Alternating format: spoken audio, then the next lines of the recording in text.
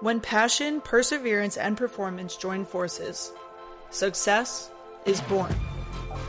When your lifestyle is cultivated around physical and mental well-being, winning is inevitable. If you're somebody who likes to set goals and crush them too, you've come to the right place. This is putting yourself first. This is motivation. This is the Goal Set Mindset Podcast.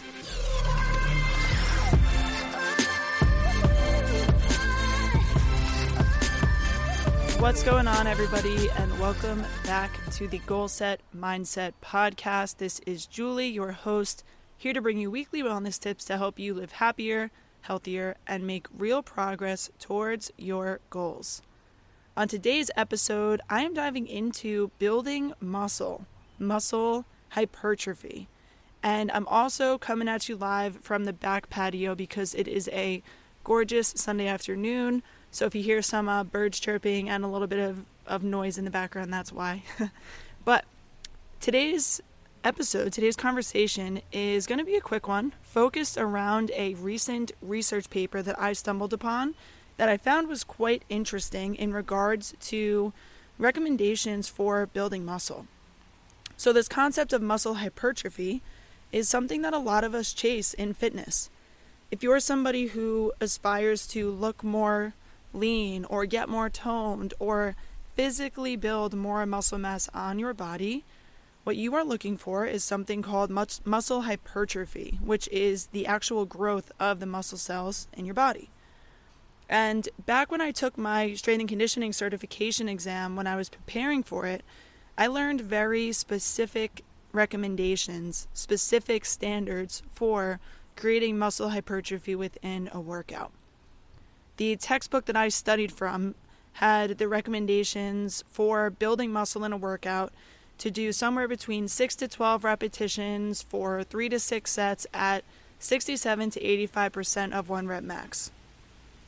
And those are some pretty rigid standards. So I always kind of thought in my head that anything outside of that range isn't necessarily going to produce bigger muscles. However, the other day I stumbled upon an Instagram post that was widely shared by people that I follow from Brad Schoenfeld, which Brad is a leading researcher in muscle hypertrophy and actually is kind of the focus of the paper that I'll be reviewing today. So his Instagram post is very simple, and it essentially states that the new hypertrophy continuum is anywhere from 3 to 5 reps to 8 to 12 reps to 15 plus reps. And I think people got really excited about this research article because we've always kind of thought of this rigid standard that if your workouts aren't meeting those certain numbers, that you're probably not building muscle. But what this research is starting to show is that the amount of reps that we're doing in a workout may not be the number one factor. So my purpose today is to go through this paper that I found and lead you listeners with some recommendations of how to consider structuring your workout if your goal is to build muscle mass.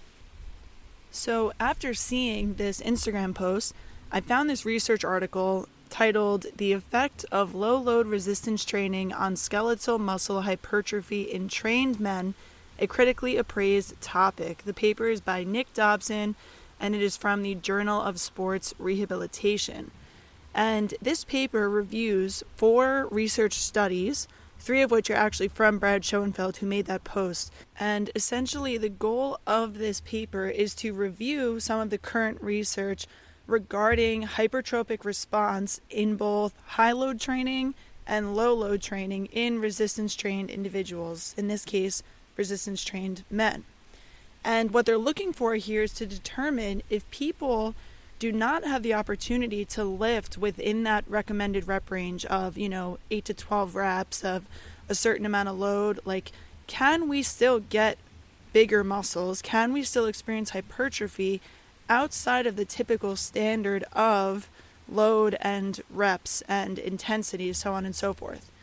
So to just go into some brief details about the study here, and then I'm going to wrap up with some of my conclusions and thoughts on it, is there were 4 studies included in total in the paper here. And it's worth noting that all of the studies that were looked at in this paper were done with trained individuals, trained men. Most of the hypertrophy research that we've seen previously is actually done on untrained individuals, people that are potentially overweight or that have never completed a structured resistance training program anymore.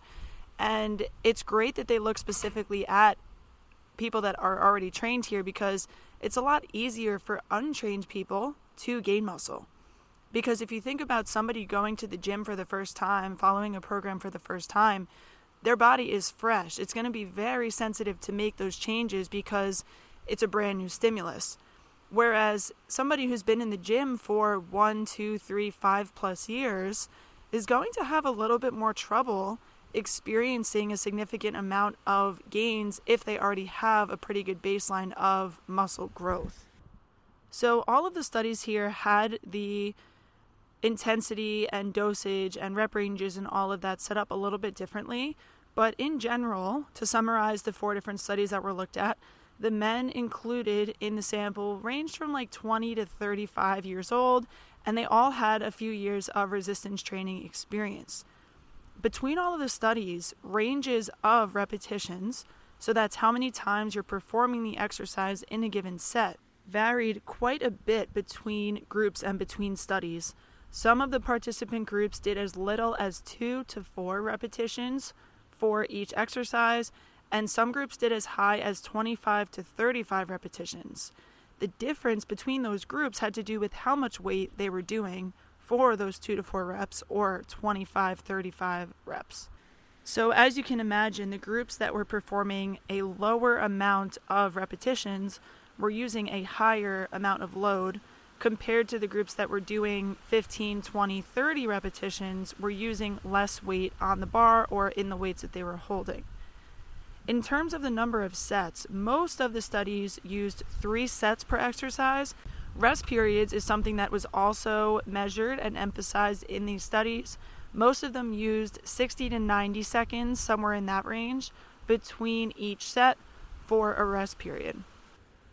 In terms of the number of exercises per session, which is something that a lot of us often struggle with figuring out, like how many different exercises should I do, the study had the participants do somewhere between like 5 and 7 different exercises per session, and most of them were done in a total body fashion. On average, the study had the subjects work out for 3 days a week. One of the studies used 4 days a week. And at the end of 8 to 12 weeks or so, on average, was when they looked at the results of the different programs. So a lot of different numbers over the last couple minutes just to kind of summarize what they did here. But the main takeaway here, and the main thing that drew all of these studies together, is that all of the subjects were told to perform the exercises to failure.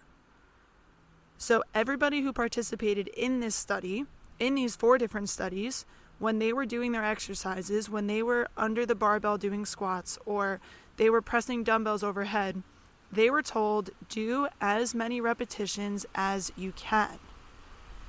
And the results of the study showed that despite all of the differences between them, that some groups did less reps, some groups did more reps, some groups did a lot of weight, and some groups did a little bit of weight, all 4 of the studies showed significant improvements in muscular thickness, with no significant difference between the groups regarding that muscle thickness.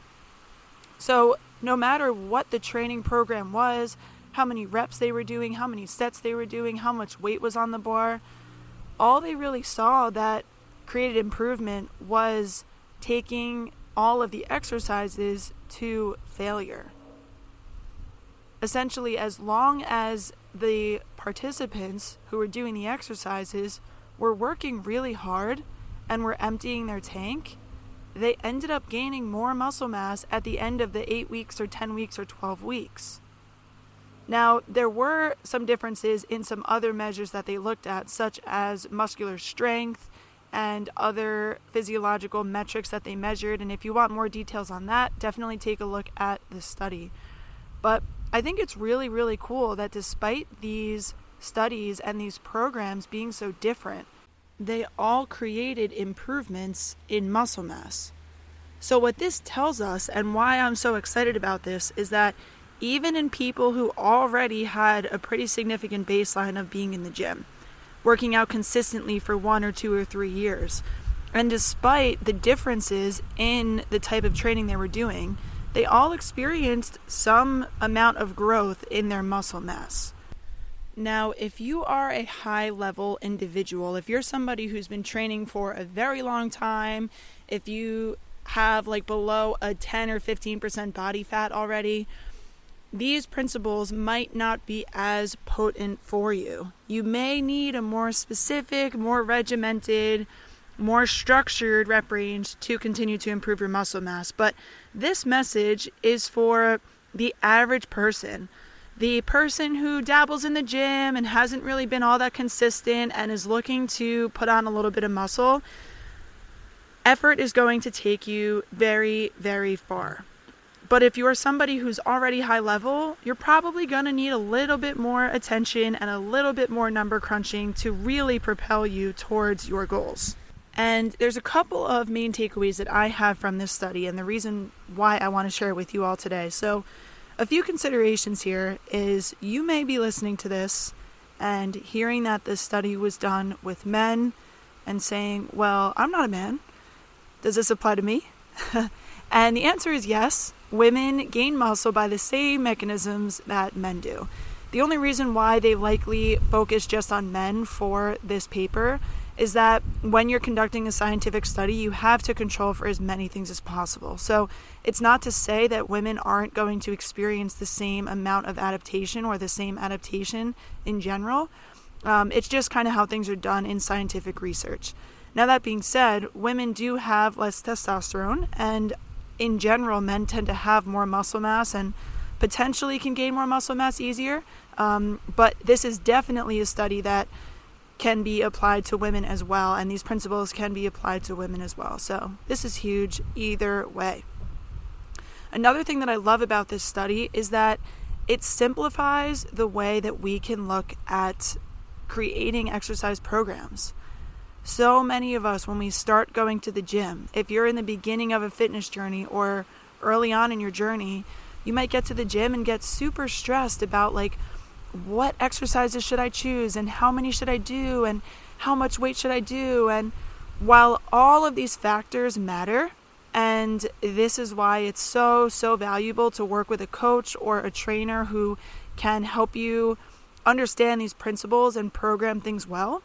By the same token, if you don't have access to a coach or you're not really ready to invest in one yet, you can follow these principles that are just saying that effort is going to be significantly more powerful than those numbers, at least in the beginning of your training program. Now, a limitation of this study is that they only followed these men for 8 to 12 weeks. So they took a bunch of data in the beginning, they put them through this program for a couple months, and then they tested everything again. There's no saying how long these people will continue to improve for before they need to change it up. So this is a relatively short-term study, but even that, knowing that muscle mass can be created, that people can get bigger within just a few months is really awesome as long as you are following a consistent program. Now, this study does not mean and is not saying that lifting light and lifting heavy are the same thing. Even though people who lifted pretty light loads up to like 40-50% of their 1 rep max for 20 reps or 30 reps, even though those are pretty light weights that they were doing, lifting heavy is going to have other benefits that lifting light weights doesn't necessarily have.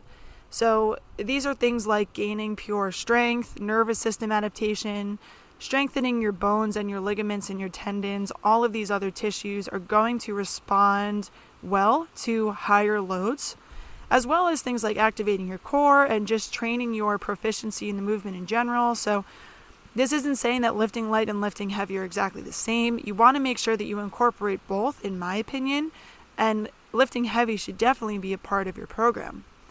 Higher loads are still recommended in general by this paper and by other researchers, but what this is shedding a light on is saying that if you need to lift lighter weights for a period of time, whether that be because you don't have access to heavy lifting equipment, or maybe you experienced an injury and you're not ready to squat the same amount of weight that you used to.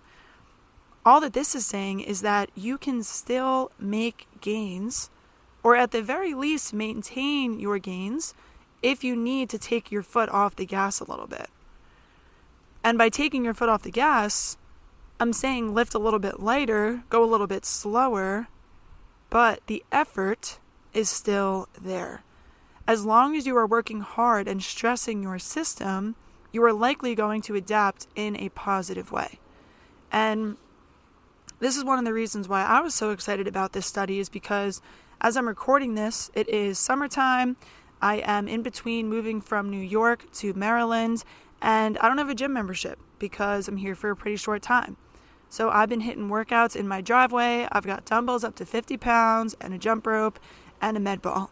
So I'm not lifting heavy, but a study like this shows that as long as my effort is there, I can still put on a little bit of muscle if all my other lifestyle factors are in check. Another thing I want to point out here is that rest periods are very important. And rest periods are something that not many of us key into in the gym. I'm definitely guilty of this. I like to put on my music and not pay attention to how much time I'm taking between sets. But in the study, they monitored this very closely, 60 to 90 seconds. 60 seconds for some studies. Some of them had 2 to 3 minutes between sets, but in general, that 60 to 90 second range is recommended for gaining muscle mass. And the reason why is muscle adaptation occurs as a result of the cumulative stress that we put on it. You've probably heard about this concept of time under tension. The amount of time that our muscles are spending under load throughout the training session is what's going to decide the adaptation that they experience. So you might be working really, really hard in the gym, but if you're BSing for 5 minutes between your sets on the bench press, and you guys can all picture somebody in the gym who does that, you may not experience as good of an adaptation because your body is taking too much time off in between those sets. So maybe you're not somebody who wants to exactly time your sets every single time, but maybe key into resting during the length of the chorus of your song, or this is where a workout buddy can really come in handy.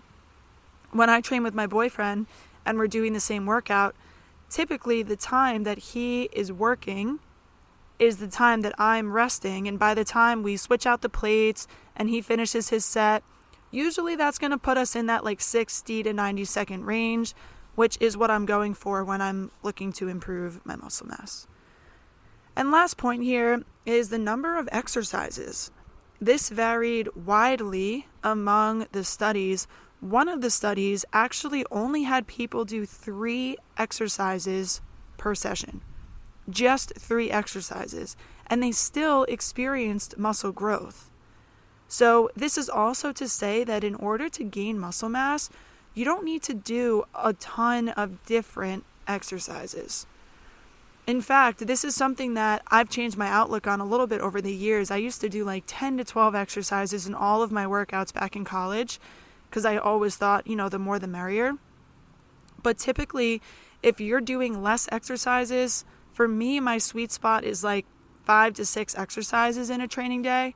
If those are primarily compound exercises and you're working hard and you're giving that effort, you're going to improve.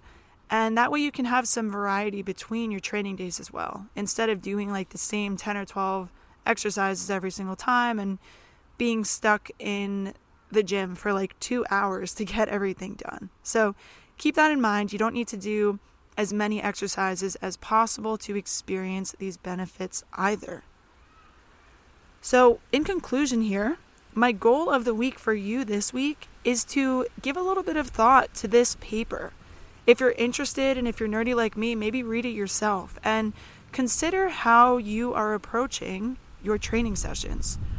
If you are in a season right now where you are looking to get more toned and look more fit and gain muscle, ask yourself if you are emptying your tank.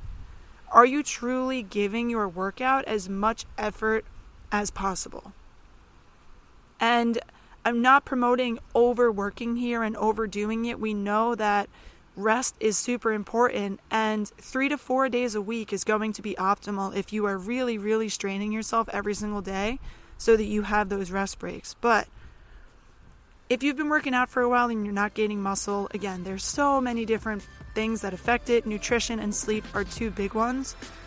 But next time you're in the gym, ask yourself, am I giving my full effort on every set in every exercise that I'm doing today? Check in with yourself, think about that one, and if you can improve your effort and start to empty out that tank, I bet you'll see some really awesome results. Thank you so much for tuning in to this week's episode of the Goal Set Mindset Podcast. I hope you enjoyed this one and learned a thing or two about building muscle in the gym and understanding that it doesn't have to be that complicated. If you're enjoying the show, I would love if you went over to your favorite platform and subscribed so you never miss an episode. Thank you so much for tuning in, and as always, we will be back next week with another episode.